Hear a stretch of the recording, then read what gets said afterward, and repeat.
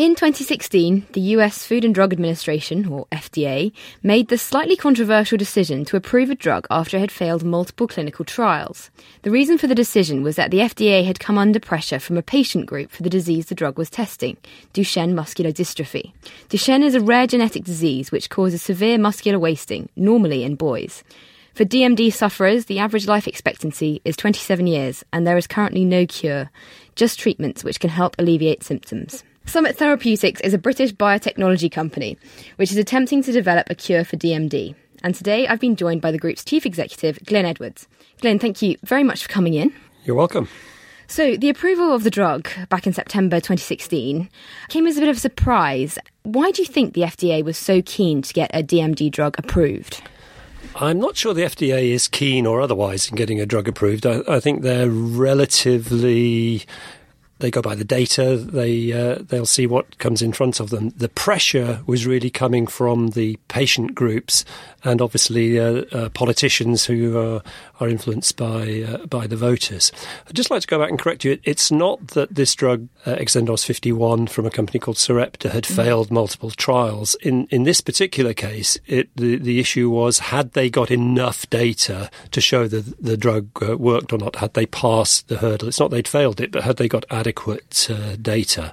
But your question is absolutely right, because it's highlighting that in some of these really rare diseases or diseases where there's no current treatment, there's incredible pressure to try and get new treatments because that gives patients hope, and if they work, obviously are going to transform the lives of these kids. So I think this is a really good example of immense pressure from the patient groups and the difficulties the regulator has in balancing up the objective hurdles of whether to approve a drug or not when they've got this immense pressure coming at them. Yeah.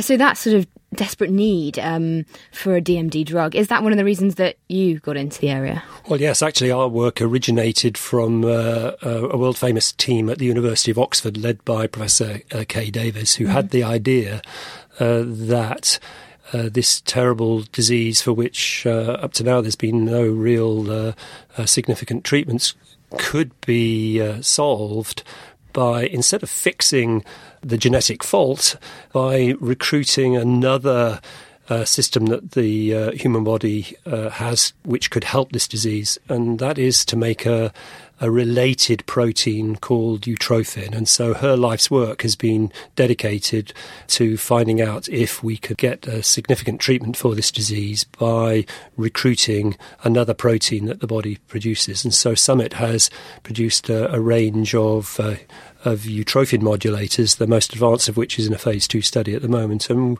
if this works in animals and in humans in exactly the same way, then we have the opportunity to really transform the lives of these kids and restore their muscle function to something approximating to normal. Such an amazing sort of space to be working in. So utrophin modulation differs from Exendis, and it also differs from another drug which has recently been approved.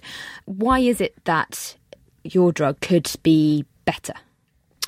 Well, I think the other two treatments, the Exendis 51 and the other drug you're referring to, Translarna from PTC Therapeutics, work in a different way. But if they work, they only work on a small subset of patients. So one of the really exciting things about utrophin modulation, the approach that we're taking, is that a single drug could apply to the entire Duchenne population. And so for most of the boys with Duchenne, we are the most advanced treatment in development that could fundamentally affect the nature of the disease. So we don't really see those other two as competition. We see them just as other people in the field. And potentially there's the possibility that the drugs could be complementary to one another, that treatment with their drug could be enhanced by treatment with our drug or vice versa. Okay, that's interesting. So you've said you've done trials in animals. For anyone who invests in biotech, they will know that that's the first stage. From then, where are you now?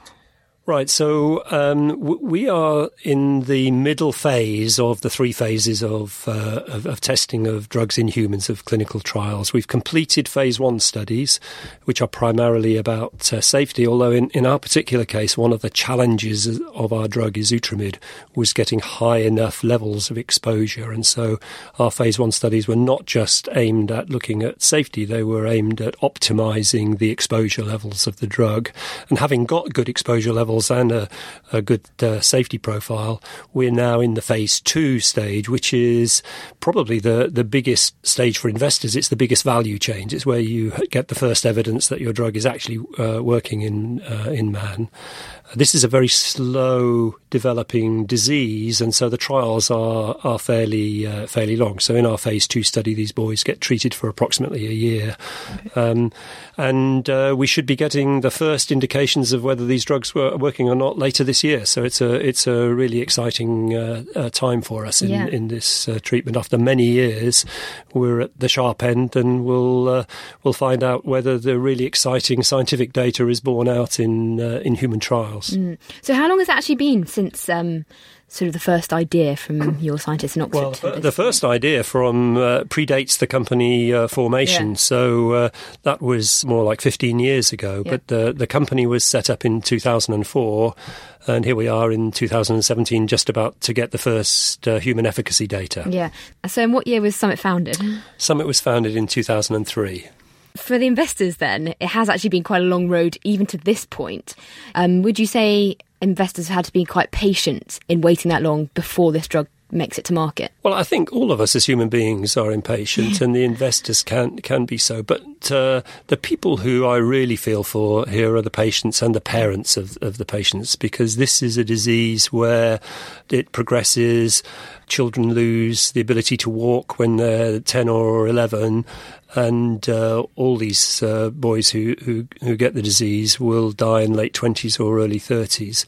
And so it really behooves us to work as fast as we can to try and find out whether these treatments work, and if they do work, to get them to market, because every month is a month lost for these children. Yeah.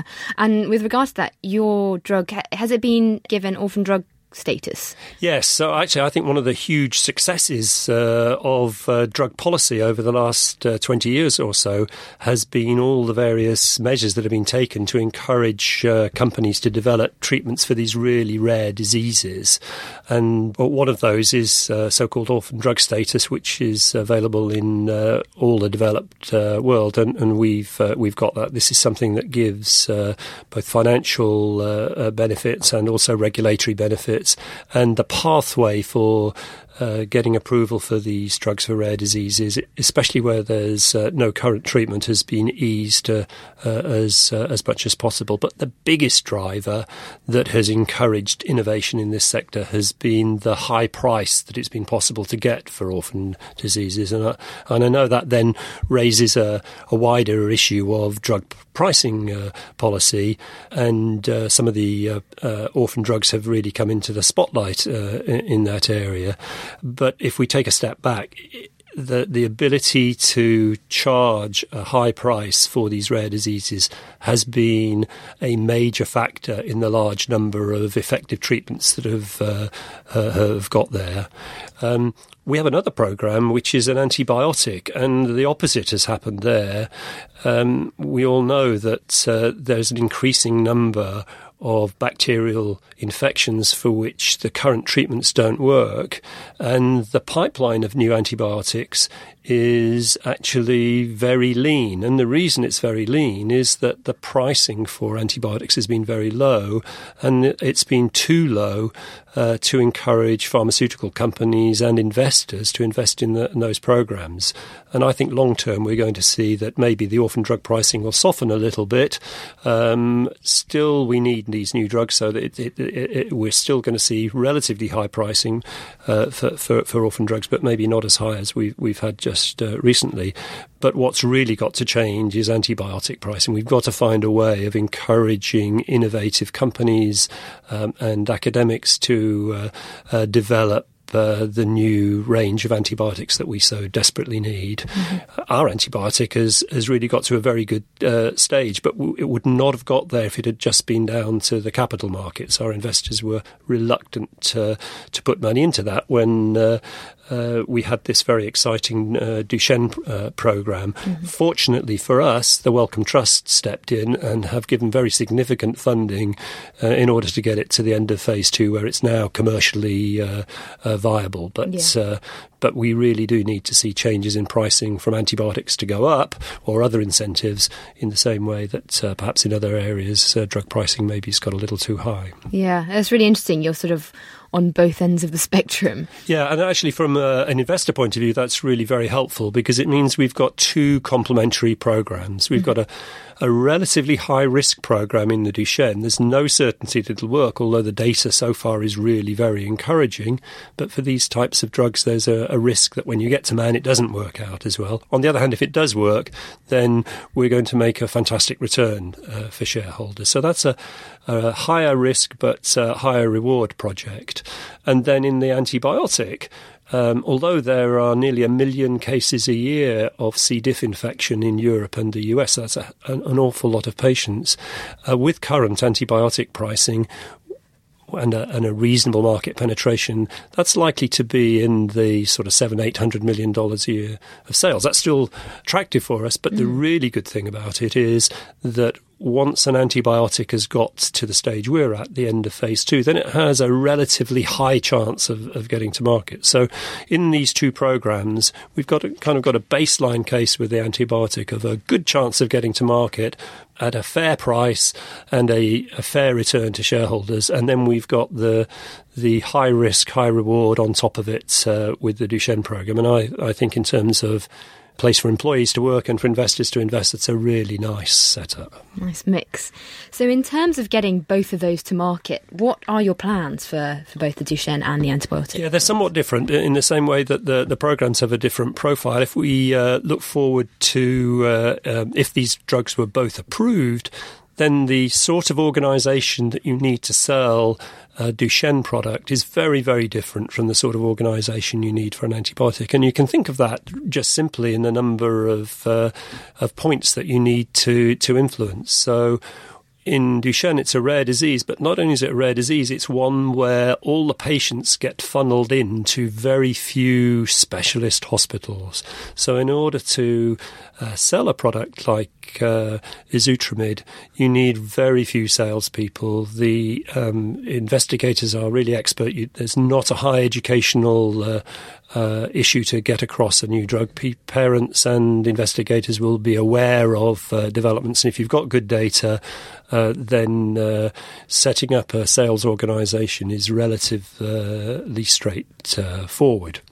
But you would do that yourself, would you? So we would do that ourselves in the United States and in other parts of the world. We've actually formed a partnership with one of the companies you mentioned earlier, Sarepta, and they will market the product in Europe. And in order for those rights, we got a nice upfront payment, and we'll share development costs. So they're helping to fund the development of Izutramid. In exchange, they will sell the product in Europe.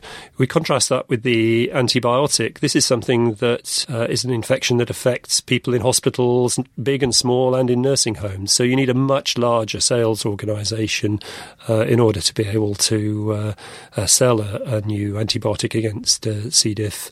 And so while it is possible to set up from scratch a sales organisation to sell something like that, it's more likely that at some point we will seek a marketing partner to do that. Now, whether that's soon in terms of them also helping to fund the phase 3, or whether we can get further funding to fund the phase 3 ourselves and then look for a partnership after that, we'll wait to see. Right. Glyn, thanks very much for coming in today. It's been so interesting to talk to you. And thank you for listening. To listen to more Boardroom Talk episodes, head to acast.com or subscribe on iTunes. Even when we're on a budget, we still deserve nice things. Quince is a place to scoop up stunning high-end goods for 50 to 80% less than similar brands. They have buttery soft cashmere sweaters starting at $50, luxurious Italian leather bags, and so much more. Plus, Quince only works with factories that use safe, ethical, and responsible manufacturing. Get the high-end goods you'll love without the high price tag with Quince. Go to quince.com/style for free shipping and 365-day returns.